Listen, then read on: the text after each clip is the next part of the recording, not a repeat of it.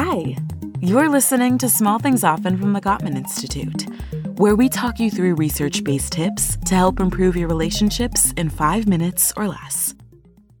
Today's tip is about apologizing. You know that quote, "Love means never having to say you're sorry"? You probably also know that couldn't be further from the truth. In fact, love means saying I'm sorry a lot. And while it's a good start, sometimes saying sorry isn't enough. Look at it like this. Say you accidentally spilled a pitcher of lemonade all over the kitchen table and splashed your partner. Not only that, there's a pool of lemonade on the floor that you both now have to walk through. You say, "I'm so sorry." But are you done? Do you just say sorry and walk away? Of course not. You'll clean up the mess, and your partner will probably help you. So imagine applying this to arguments, harsh words, or thoughtless actions. What if you and your partner make an agreement to clean up your relationship messes together, regardless of who spilled the lemonade? It's part of a mindful apology.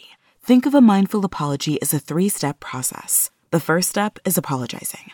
Let's say your partner is upset because you haven't talked to them since this morning.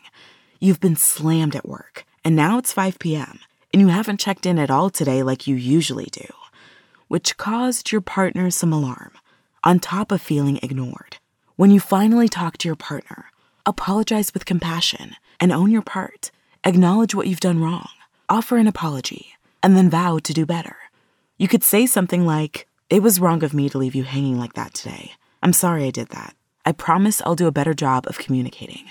The next step, forgiveness, is in your partner's hands. It's up to them to receive and acknowledge your apology, and ultimately accept your apology. Your partner could say, "Thank you for apologizing. I appreciate it. I forgive you and feel a lot better." The third step is beginning again, together.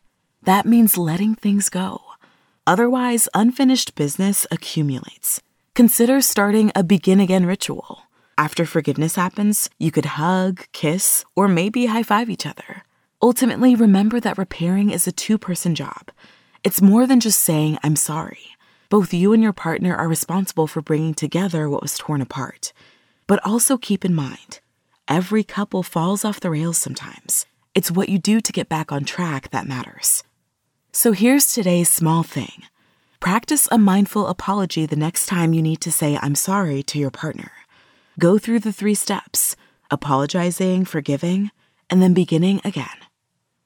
Tune into the next episode of Small Things Often for another quick tip from the Gottman Institute, helping you maintain and strengthen all of your relationships. Does your partner get you? Are you really showing up for each other? No matter where you are in your relationship, feeling seen and heard from the Gottman Relationship Coach can help strengthen your connection. Invest in your relationship and learn from Drs. John and Julie Gottman how to become a better listener and turn towards each other. Buy the program now for $99 at Gottman.com/seen and heard.